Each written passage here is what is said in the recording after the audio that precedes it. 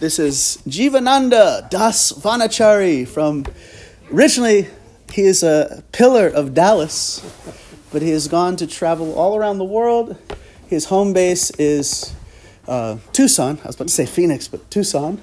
But they have a lovely temple there. They have also a restaurant like we have here. Beautiful temple. I don't know, do they still have the white peacock? Yeah. They still have the white peacock. Yeah. And so he is a teacher, and met most of the community here that are managing this temple, he brought them to Dallas 30 years ago. So, and 30-something. 30-something years ago. 30, 40-something years ago. So, welcome. Hare Krishna. Come on, you got more than that. All right. So we have some folks that are, Meredith, she went to the first kind of festival at the temple was the Radhastami Flower Festival. Oh, yeah. Just recently? Just on Friday, yeah. Wow. Yeah. We went with a friend to go eat, and we were pleasantly surprised. We told her, go this way. It was pretty great. We hijacked the restaurant customers. Told them to go that way. It's right here. The restaurant's right here. Wow. Yeah, we talked about that for about 3 days afterwards. That's really lovely.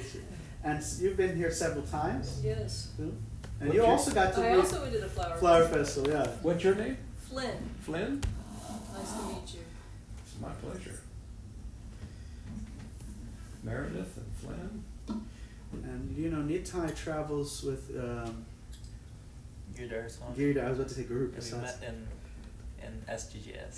Yeah. He's there taking photos. Yeah. He's from Philippines, but He's an old dear friend. We go way back to late 70s here in Dallas. Many wonderful pastimes with your Guru Maharaj. Please tell him I said hi. Sure. I will send it. He would probably, if he had known that you were going to encounter me, he would have probably said, stay away from that guy.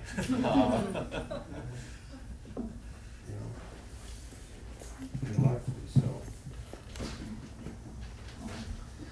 These devotee associations, devotee relationships are relationships that transcend the body. So therefore I can meet your Guru Maharaj after not seeing him for 10 years or more. One time it was 20 years before we saw each other. But the friendship was as warm as if we'd been together just the day before. So, Arjuna Krishna, Hare Krishna. Another old face. Come on, give me a break. I'm not dead already. Wow. Nice to see you, Prabhu. It's good to see you. It's been a while. I saw some video clips of you in San Antonio with Chaitanya Chandra. And I was just like, I couldn't wait to see you. Well, that was El Paso. El Paso, Yeah. yes. Right. Yeah, I went, took some disciples with me from Tucson to El Paso, and we had Radhastami there. Nice. And they all got enlivened. Then they went back, and I went on to San Antonio. And had another I had 2 more Radhastamis there. Wow. So I've had 3 this year. So I was happy with one here. one is enough. We had a wonderful Radhastami here. Incredible. Really good. It's always sweet to come back to Dallas. Yeah. Spent a lot of time here and know a lot of people. So we're going to talk about the truth. Can you handle the truth? You can't handle the truth. And that's true. Most people can't really deal with the truth. Now, why do I say that? Well, I'm not just trying to be nasty. A lot of people really can't. They try to avoid it. And so I find many people as I travel around, they have some truth and they believe it to be their truth. Have you heard people say that? Sometimes you may talk about your truth and they say, well, that's your truth. So this is kind of common, isn't it? So let's address that. What does it mean? Do you have a truth and I have a truth and all God's children have a truth? Is that the way it works? Let's say if I took a napkin and I wrote on the napkin $100, and I say, I have $100. And you say, no, that's not $100. Cocktail napkin. You could write anything on it. It's still not worth anything. It's worth less now that you've written on it. Nobody's even going to use it to. So, but I can say, no, that's my truth. That's my truth. And you don't recognize it, but I have a right to my truth, don't I? You have a right to your truth. I have a right to my truth. So as long as I feel, and I'm convinced, and I feel in my heart that this is my truth, this napkin is $100, you can't dispute it. I mean, if you do, that's just your truth. You're not recognizing my truth. So, however, there are absolute truths. There is an absolute truth. The absolute truth as far as money goes might be the bank. I can take my truth into the bank and lay it down to the teller and say, give me 5 20s. And the teller will say, look, you fool, that's just a napkin. And I said, that's my truth. And there, we decide what the truth is when it comes to money. We say that's useless. You see, so there is a truth that my truth has to answer to. You see, there's an absolute truth. If we believe in an absolute entity, that from which everything cometh, the source of everything. So that is the absolute truth. We call that God. One of God's names is Krishna. It's a really sweet name. It means all beautiful, all attractive.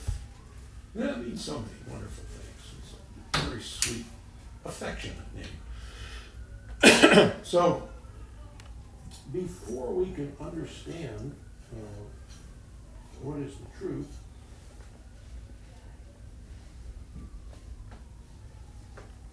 somehow or other we've got to realize sometimes that we're not in it. We're not in the truth sometimes. So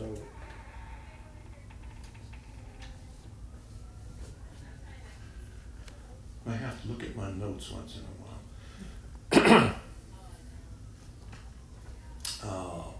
To see the truth. Your bag fell over. Oh, that was me. I was going to say, why did you do that? That's not the truth. I can still do this. My truth. She knocked it over. Jeez. Who let her in here? God, you girls sing so nice. I mean, you're better than good. I mean, really. I heard a lot of people chant Hare Krishna. You guys are, there's nobody any better. There's really nobody any better. You're great. With a voice like that, I don't think I'd ever stop. Boy. So, to see the truth requires a shift in our current paradigm. Now, who knows what that means? Does anybody know what a paradigm is? And I'm not talking 20 cents. Paradigm. It's a good crowd. I like it. Laughing crowd. Makes it more fun. The paradigm, that got very popular back in the 90s. Stephen Covey wrote a lot of books. I don't know if you're familiar with his work, but he used that as an example. A paradigm is a lens through which you see the world. It's like if you put on rose-colored glasses, well, the world looks rosy. It looks like it's got a reddish tint. You could look at a white wall and it looks red. And that's your truth, you see. But it's the way you're seeing the world. Now, we can have a paradigm shift. Sometimes we realize, wow, what I've been believing for a long time, or maybe even all my life, that was completely wrong. Now I see something different. So, you see what I mean? You know, this is a paradigm shift. I'm going to look at things that I thought was reality before, and I'm going to see it through a whole different lens. I'm going to see a different reality. So, excuse me, Srimad Bhagavatam gives us, it outlines the current paradigm, or the way most entities see the world currently. Most. Srimad Bhagavatam, 10th canto, 87th chapter, 2nd verse, Sukadeva Goswami said, the Supreme Lord manifested the material intelligence, senses, mind, and vital air of the living entities so that they could indulge their desires for sense gratification, take repeated births to engage in fruitive activities, become elevated in future lives, and ultimately attain liberation. So this is what we're kind of caught up in. This is a description of the world. The Supreme Lord manifested the material intelligence. So, material intelligence, pi times the diameter of a circle gives you the circumference, or, you know, what is it? Gives you the surface area. Pi times the radius squared gives you the circumference, or no, the area. I used to know all that stuff, but that's material intelligence. You know, nuclear fission. This is material intelligence. And sometimes we feel that we need a lot of this to manipulate the material energy, you know, to make better cars, to make better cell phones. We don't need better cell phones, but they're still going to make them. They're going to convince us that we need them. So this material intelligence and material senses, Krishna gave us those. He gave you these material senses. Now why? Why did he do that? He gave us our mind and the vital air so that we could indulge our desires for sense gratification. So let's talk about sense gratification. We hear about a lot about that. It's like, oh, it's just sense gratification. So that's gratification that I perceive through my 6 senses. Wait a minute, where's he get 6? What are they? Hearing, seeing, smelling, tasting, touching. That's only 5, right? And then there's the mind, which is the 6th sense. The mind is there to kind of filter out, you know. It should catch the data that's given by the eye or the ear, process it, and decide what to do with it. Like the eyes may see a very pretty person, you see, and the mind may say, wow, very pretty, I like that person. And it may alert the genitals. Wow, let's get excited. You see how the mind works? Or genitals, sense of touch. Okay, the nose may alert. Wow, I smell pizza. You know, the mind is like through the nose, ooh, pizza. So now he starts working on the tongue. Hey, what do you think about pizza? Tongue is like, yeah, well, let's do it. So this is going on constantly. The problem is we don't know that we are not our senses. We are not our mind. You know, we're not either. Let me ask you, I like to do this. I do this all the time. It's so much fun. If you've heard this before, then too bad. Show of hands. How many people believe you have a soul? Anybody believe you have a soul? Smart aleck. Believe you have a soul? All right. If you said you have a soul, then my question to you is, who is this you that has a soul? You see how that works? I think I'm something other than my soul. So that makes me, I'm this body. Right? What else are you? Well, wait a minute. We're not our body, are we? But you have a soul. Oh, this is confusing. Which pocket do you keep your soul in? You sure you brought it? Maybe you left it on the nightstand. You know? No, we have to work on this. We need to realize I am a soul. That makes me not my body. I'm not my senses. I'm not my mind. I am the owner of the body, senses, and mind. You see? And Krishna just said, these material senses and the material mind. You're not material. So then you can't be the senses or the mind. You're spiritual. You are the eternal soul.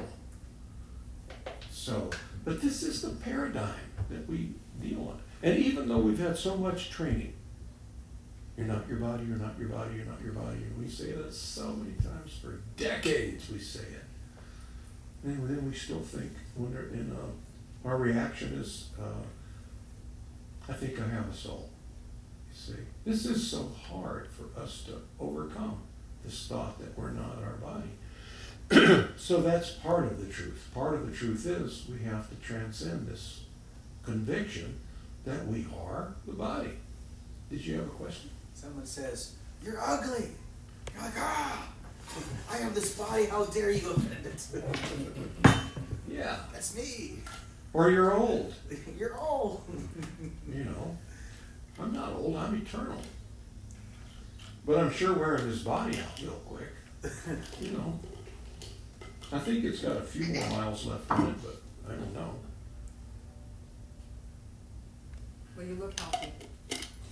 I'm feeling okay. I'm having a good day. I'm hanging in there. You're looking well, Mother. So, how do we break up this paradigm that this world is my home, I am this body, I'm a man, I'm a woman, I'm a human being, I'm an earthling? How do we get out of this? It's like a poor dog chasing his tail.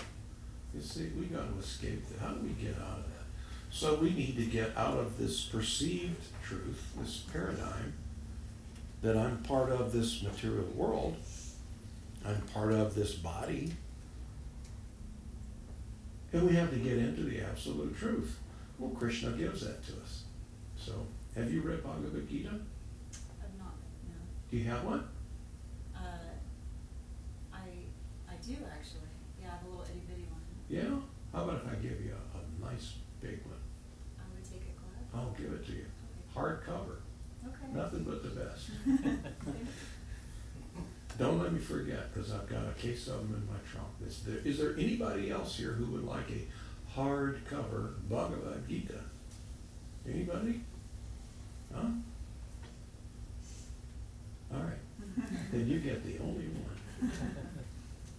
So what's the truth? Krishna tells us this truth, the absolute truth, in Bhagavad Gita. So Bhagavad Gita, 15th chapter, verses 7 through 11. Listen to what Krishna says here. Krishna says, the living entities in this conditioned world are my eternal fragmental parts. Due to conditioned life, they are struggling very hard with the 6 senses, which include the mind. See, I didn't just make that up. Krishna said it. So there. You thought I just pulled that out of my sleeve. I don't have any sleeves. So, the living entities in this conditioned world, conditioned, because we're conditioned into thinking that we're part of it. That we're part of this body, part of this world. I'm a good American, you know? I'm a good American and a tax-paying Republican or Democrat or whatever nonsense you want to say you are, you know? Krishna says you are my eternal fragmented part. Now what does he mean? What's he saying? Means that I'm eternal, I'm eternally a fragment of him. I am the same as him.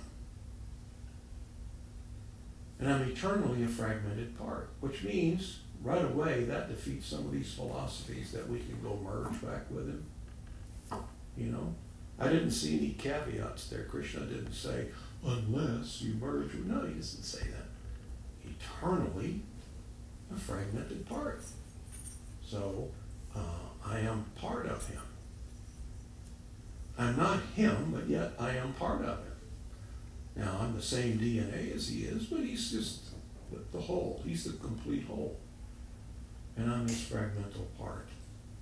Now, we'll get back to that later, but that should open up a lot of thinking.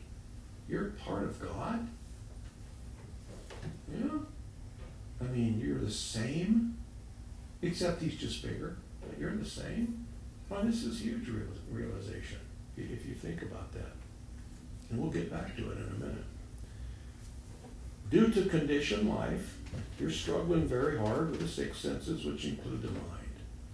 Due to conditioned life. Conditioned life means I'm thinking that I'm part of this world. I'm thinking I am my body. And as we said in Srimad Bhagavatam here, I'm thinking that I can just enjoy through my five senses. So let's talk about the senses. We'll go back to the senses for a minute. I've got 5 ways of perceiving anything. If I don't see it, smell it, hear it, taste it, touch it, then my mind doesn't know it's there, right? So there could be stuff there that I can't perceive through my eyes, nose, ears, mouth, touch, right? Like X-ray, we can't see that. We can't see infrared. There's so many sounds that we can't hear that dogs can hear. And there's so many sounds that they can't hear. So there's so much. Our senses are imperfect. If our senses were perfect, we'd be able to see. Like when you did the infrared, like when you used remote control, you'd be able to see it. You can't see, but there's some little light when you push your remote control. I mean, I don't know, but it's infrared. I can't see infrared. Maybe there's some critters that can. So there's so many things I can't hear. So there's so much here, but we can't perceive. We don't know it's here because we can't perceive it through our senses. Now Krishna says your senses are material.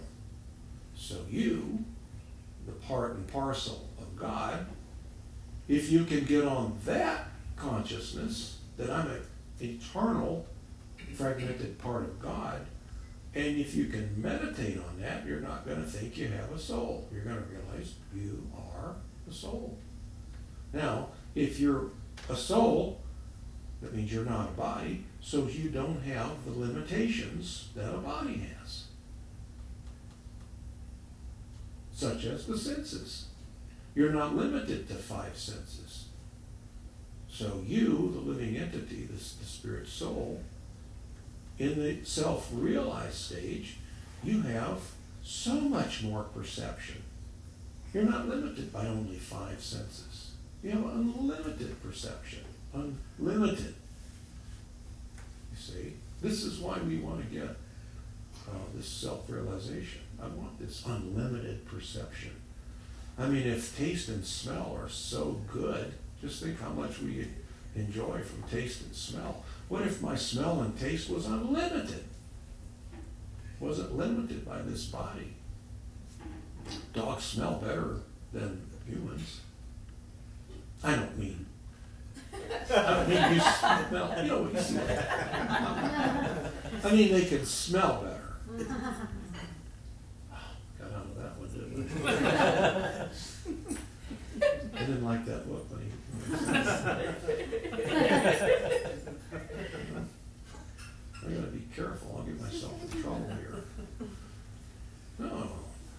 smell 90 times better than a human being.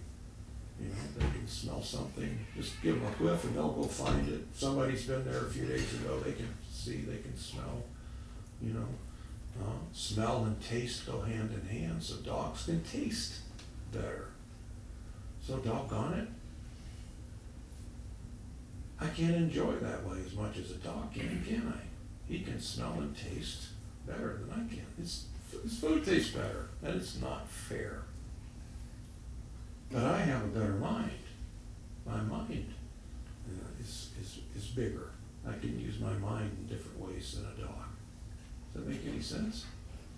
So, Krishna goes on. The living entity in the material world carries his different conceptions of life from one body to another, as the air carries aroma. Thus he takes one kind of body and again quits it to take another. So the living entity carries his different conception of life. Meaning that I have a conception. I think that I am a man. The dog is convinced he's a dog, you see. And so I have my conception, and I carry it from body to body, just like the air carries an aroma. You know, if you have a poor or a bad aroma in the air, give it time and it'll, whatever solids there are in the air that you're inhaling that smell badly, they'll fall out and the air will be pure again. You see, the air doesn't become contaminated. It just carries aromas. You see? So, likewise, you, the soul, do not become contaminated. You just have a conception that you're this or you're that. You are always this part and parcel of God. You don't become contaminated. Your consciousness gets a little messed up. You start to believe this and believe that. Your paradigm is this, then your paradigm is that, and you're confused, you see. But that doesn't mean that you have changed. You are still that pure part and parcel of God, you see. That's good news. We ought to go, glad to hear that. Thus he takes one kind of body and again quits it to take another. Krishna goes on. The living entity, thus taking another gross body, obtains a certain type of ear, eye, tongue, nose, and sense of touch, which are grouped about the mind. He thus enjoys a particular set of sense objects. I take a body, I take a paradigm. You see, I've got a particular type of ear and a particular type of eye. Why, in my last birth, I thought that maybe some pretty girl was be attracted. So now I take the body of a dog and I'm thinking this pretty dog is attractive. You see, I have a different smell.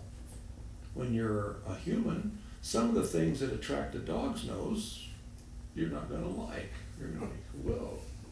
Yet the dog is like, ooh, let me check that out. You see? So because he has a different set of senses and his mind is working, he's just as screwed up as we are. We think I'm this, he's thinking he's that. That's unfortunate. So he's just like us. He's in this material world trying to enjoy it, trying to exploit it, to squeeze some enjoyment out of it, and not doing any better at it than we are. So the living entity, thus taking another gross body, obtains a certain type of ear, eye, tongue, nose, sense of touch, which are grouped about this particular mind, because I've gone into a whole different paradigm, you see. The foolish cannot understand how a living entity can quit his body, nor can they understand what sort of body he enjoys under the spell of the modes of nature. But one whose eyes are trained in knowledge can see all of this. So there's hope for us. We need to be trained in knowledge.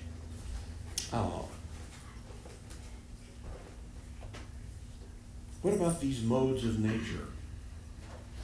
What about these? We hear a lot about these. Let's talk about those. What are they? What are the modes of nature? Anybody? Like passion. Passion. Goodness. Goodness. Ignorance. Ignorance. Yeah. Goodness, passion, and ignorance. So it's good for us to kind of measure when you're dealing with people. What mode are they in right now? It helps you stay cool and calm. Also, measure what mode you're in as you react to them. So if someone is really angry at you, what mode are they in? Passion and ignorance, maybe a little later. If they're extremely angry for no reason, maybe they're drunk and angry. So they're ignorant and angry. That's pretty dangerous, you know. Maybe they're just a little upset with you, so they're just in a mode of passion. Because you're not living up to what I expected, what I demand from you. Oh, feel the love from that. Goodness is different. Goodness, in goodness, I can think more clearly, and I can analyze what kind of modes am I seeing coming from you? How do I deal with you? You know, somebody's in a mode of passion. Well, we can't get in a mode of passion too. You have two people. That's how fights start. You know, so then I have to be a little differently. You know. Deal with you a little differently. I have to stay in the mode of goodness. But even better than that is to be in the mode of pure goodness. Pure goodness is not a material mode. It's a transcendental mode. It's the mode of the realized soul. And that is, I'm acting as a devotee of Krishna. That means I'm acting as a loving part and parcel of the Supreme Lord. And I see you as a loving part and parcel of the Supreme Lord. I don't care what you think you are. You may think that you're a Democrat or a Republican, or you think you're a dog. Sometimes I go for walks in Arizona, and I like to go out in the desert and walk and chant my rounds. And so, and it's very wonderful. It's very beautiful. But sometimes I run across one of a very common inhabitant called a rattlesnake. There's a few of them. There's a lot of them. There's really a lot of rattlesnakes in the desert in Arizona. And so I have to realize you are part and parcel of God, just like I am. You see? And it looks like you're a little angry right now, because I got a little close to you. I didn't do that on purpose, you see. So I can recognize you're part and parcel of Krishna too. You're confused. You think you're a snake, and you think I'm here to hurt you, which I'm not. And I can recognize you are really pretty. They are. They're gorgeous. I don't know if has anybody ever seen one live? They're pretty, aren't they? You know. But I have to realize your consciousness, and because of your conviction on what you think you are, you and I can't be close friends. So I need to avoid you. You know? I mean, if I took it home and edited it, fed it rattlesnake food, you know, played rattlesnake music for it, you know, rattlesnake cure time.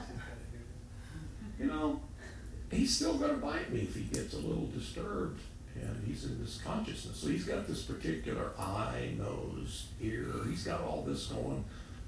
He's convinced he's a rattlesnake. I need to avoid him, you know. So, you see how this works? If I stay in the mode of goodness, I can realize, well, you know, you're in the mode of passion and ignorance, and I don't want to deal with you. Now, sometimes we meet people like that.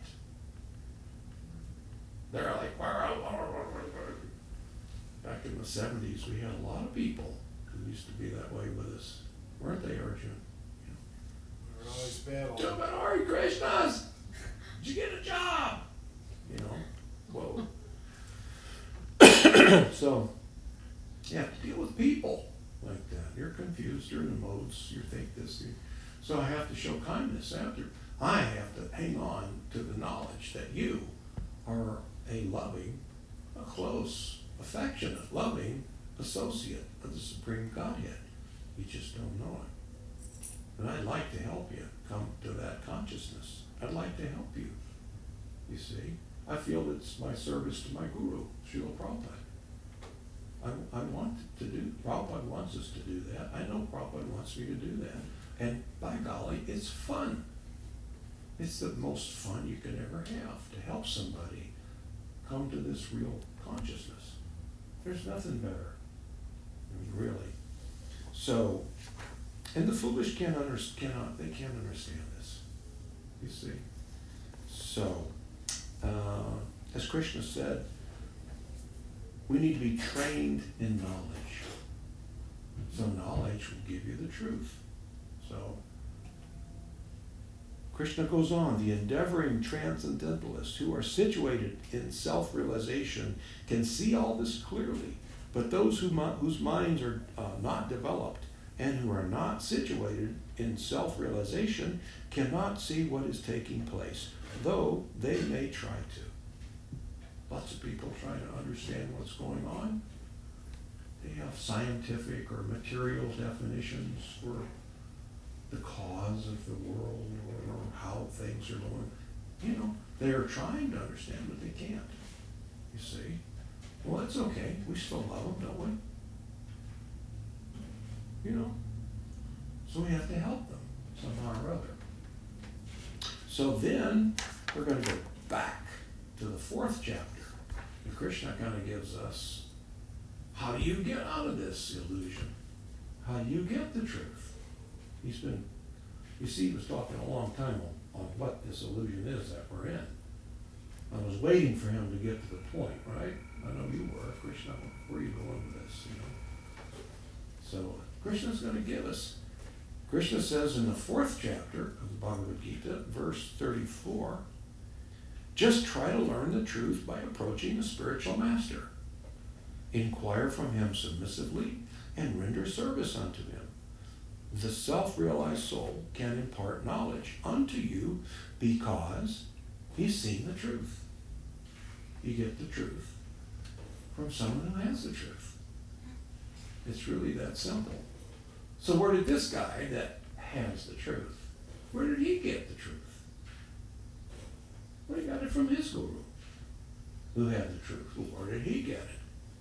Well, he got it from his guru, all the way back to God himself. This is what it means to be a bona fide seer of the truth. Someone who has the truth gives it to you, then you give it to someone else. They in turn give it to other people. Those people give it to others, and in this way, the truth spreads. It's kind of difficult to get the truth to spread. It's really easy to get a lie to spread. You tell a lie, if it's juicy enough, everybody will repeat it. Winston Churchill said a lie gets halfway around the world before the truth has a chance to put its pants on. I mean, you know, people are like that. You know, the news is like that now. The news likes to talk about just whatever. It doesn't have to be true. When I was a child, remember Mother Suchori back in the old days? The news people, Cronkite and those people, they would never say anything that's wrong. It would mean the end of their career. They may put a little spin, but they told the truth. They read the news at 6 o'clock and again at later on, you know. Today, it doesn't matter. Nobody, you know, even if somebody fact checks, it doesn't matter. Then somebody may retract what they said. We're sorry we said that, blah, blah, blah. But yet it gets out there. So the truth isn't very valued right now by very many people. But it should be to you if you want to know something about yourself. I mean, we don't want just a little piece of the truth, do we? Well, I want to know all about me and my eternal relationship with God. But I don't care about what else is true. But once you get that information about who you are and your eternal relationship with God, well, you've got all the truth there is to know. There's really not anything else to know. Because it changes your whole life. It changes your future. It changes how you live your life and how you deal with your fellow living entities, not just the human beings, everyone. It'll make you a more loving person. Because that's what you do as an eternal living entity, as an eternal part and parcel of God. That's what you do eternally. You give pleasure through your loving attitude with God and every other living entity.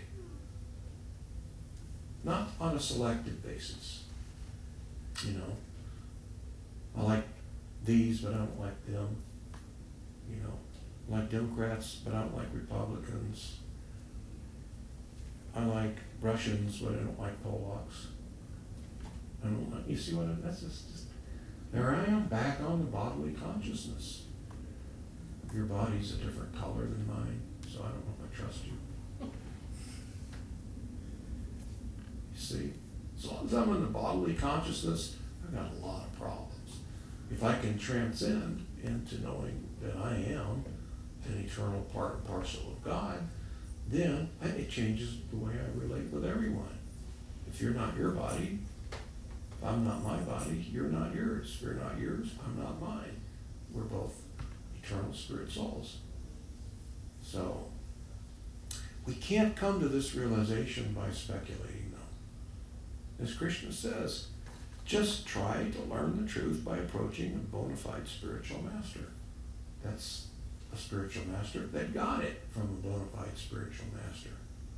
You see? Otherwise, we'll have a tendency to speculate and form our own truth, my own interpretation of it. So Krishna says, you should approach a spiritual master. Inquire from him submissively. Gee whiz, could you please tell me the truth? You know?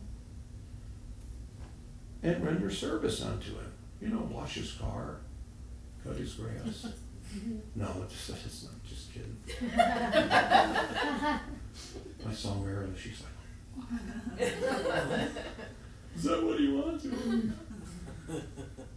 No. It would be nice if do you wash your mom wash his car? No. Would be nice. You never thought of that. I don't have to engage him scrubbing my car. Actually, once they did. I didn't want them to, but they did. So, no, it's not like that. Service. What does the Guru want you to do? What do you think? Serve the Lord. Serve the Lord. Why?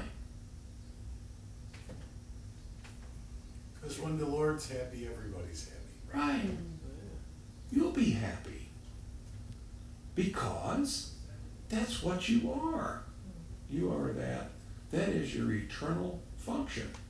You, the soul, your eternal function is to enhance Krishna's ecstasy. Now, God is the complete whole, that from which everything cometh. So he doesn't need you. I hope I don't make you feel bad. He doesn't need you. But he really doesn't. He's complete. God is the complete whole. But if he's so complete and so incredibly wonderful, so beautiful, don't you think he'd like to be observed? Think about it. That's where you come in.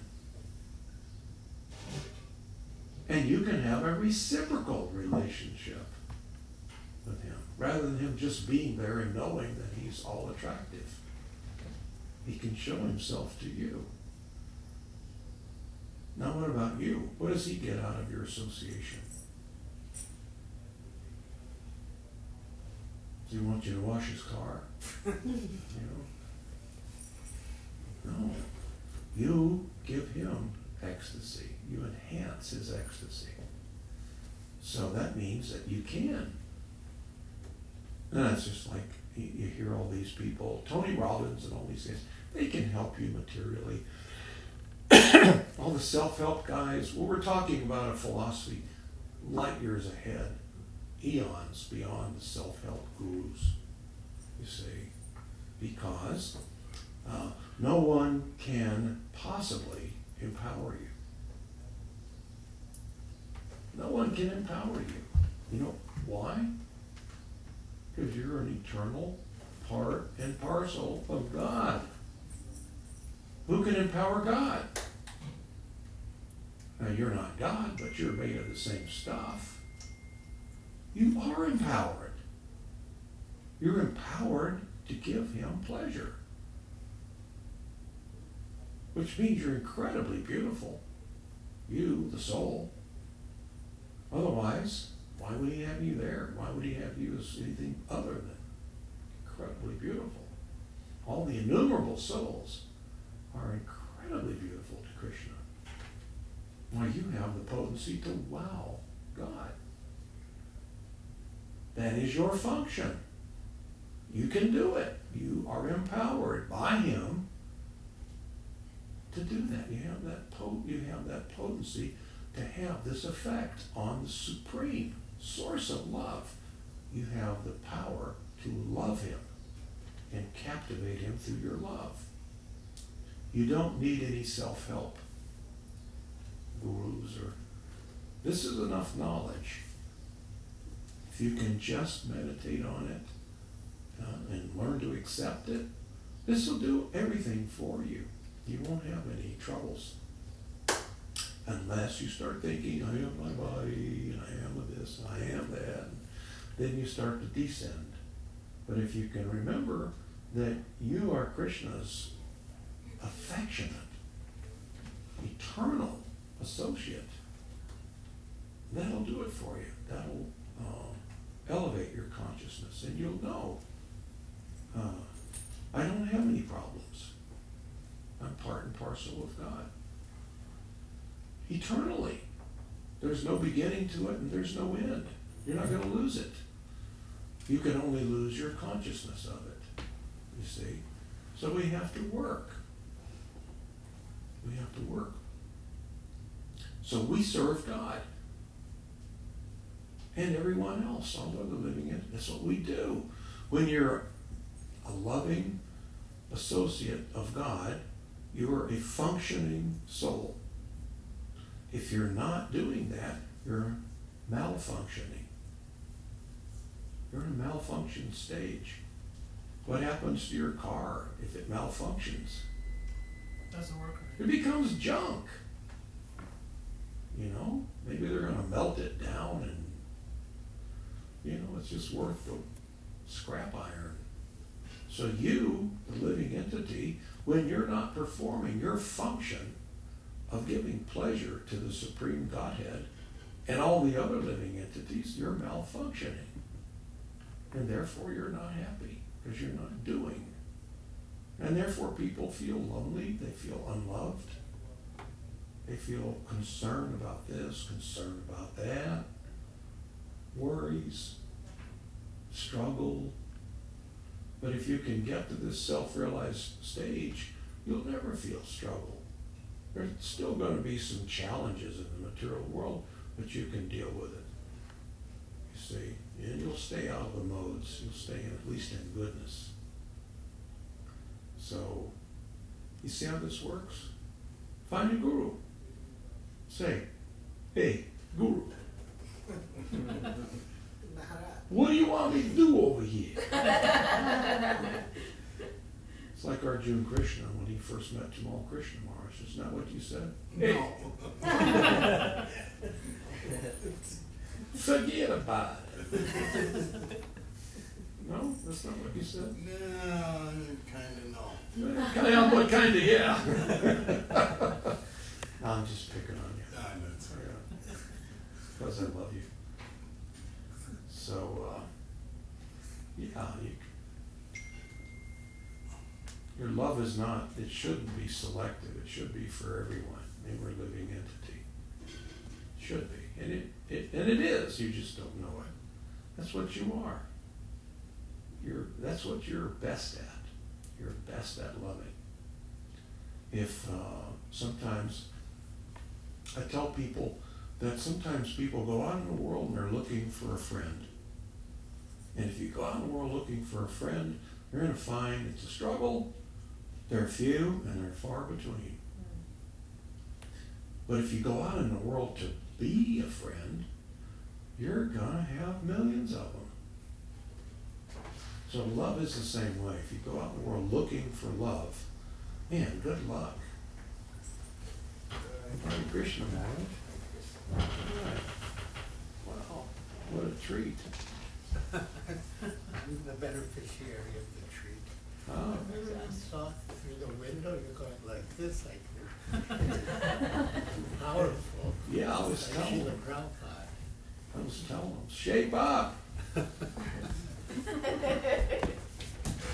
I was just telling them that if you go out in the world looking for love, it's a struggle. But if you go out in the world to give love, you're going to be drowning in an ocean of it. You know? So we were talking about feeling unloved. If we're thinking who we really are as an eternal, loving associate of God, then how can you ever feel unloved? You know, Krishna loves you. So we need to reciprocate that love with Krishna. So, boy, Krishna's so kind to you, he brought you in just at the end so you didn't have to hear me. So are there any questions, criticisms, comments? I have a question. That is, how do I uncover that love if it's not obvious that Krishna loves me? I hear it on theory, but if it's not obvious, then what is that process to discover or uncover and realize that, oh, he loves me? I need to get close to him. So there's a nice prayer that we can say. And it goes like this. Hare Krishna, Krishna Krishna, Hare Hare, Hare Rama, Rama Rama, Hare Hare. We're praying to Radha and Krishna, please engage me in your loving devotional service. I mean, that's going to get me there. That'll get me associating. First of all, I'm so associating with his names. Krishna, Krishna, Hare, Hare, Radha and Krishna. I'm associating with them by that sound. Why would Krishna not answer that prayer? My dear Lord, I want to serve you. I mean, do you really think that he would say, I think not? Radharani's going to hear you and say, oh, Krishna, look, he's so sincere. Come on, Krishna, give him a shot, give him a chance. Krishna's going to say, yeah, okay. You know, give him a chance. What if it doesn't measure up? I mean, he's got pretty high standards because he's God, right? What do you think if it doesn't measure up? That's okay. No, a little bit of sincerity. It'll grow as you associate through this service and continue this prayer. I mean, we shouldn't really ever even stop this chanting of Hare Krishna. We do our 16. That's only the minimum. You know, it doesn't mean you have to stop. There's no law that says, okay, that's enough. Hand out of the bead bag.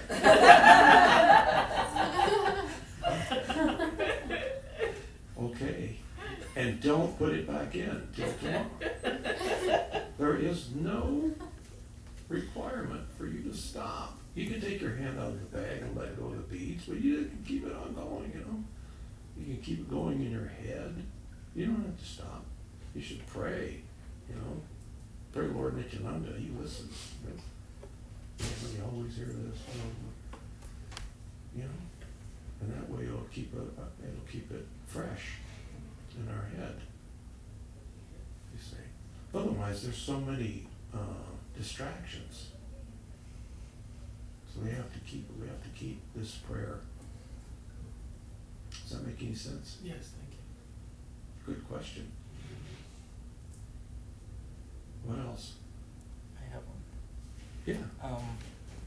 Talked about like transcending the bodily platform, and I mean we hear and we talk about it a lot in the scriptures, but then if something happened like three weeks ago, I sprained my ankle, and I really felt that, and it's like at that time I don't think like I transcended the bodily platform, you know, because I have a sprained ankle, I can't walk and stuff like that. So how do I like? I know it's temporary, but like at that moment, it's just like. Well, if I have a blowout in my car and I can't drive it, it doesn't mean I think on my car. It's just it's broken. I need to fix it. So you've got a problem with your ankle, and it gives you some pain, but it'll fix. You see. So yeah, it's sometimes difficult when we're sometimes suffering, but we can use that as an advantage.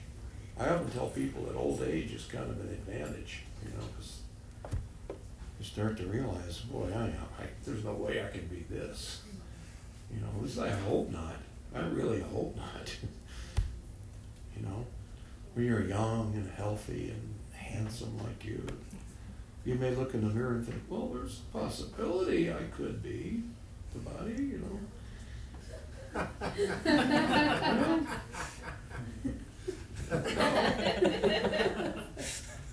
When you get to be a certain age, you go, no way.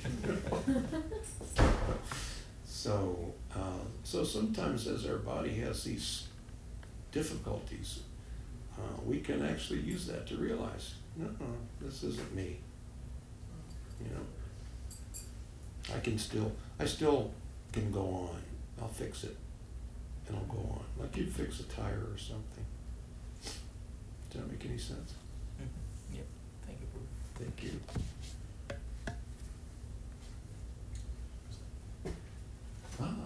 According to the clock on the wall, it's prasadam time. So, thank you all so much. You don't have to call me twice for dinner. So, thank you all so much. Hare Krishna. All glory to Sri Prabhu.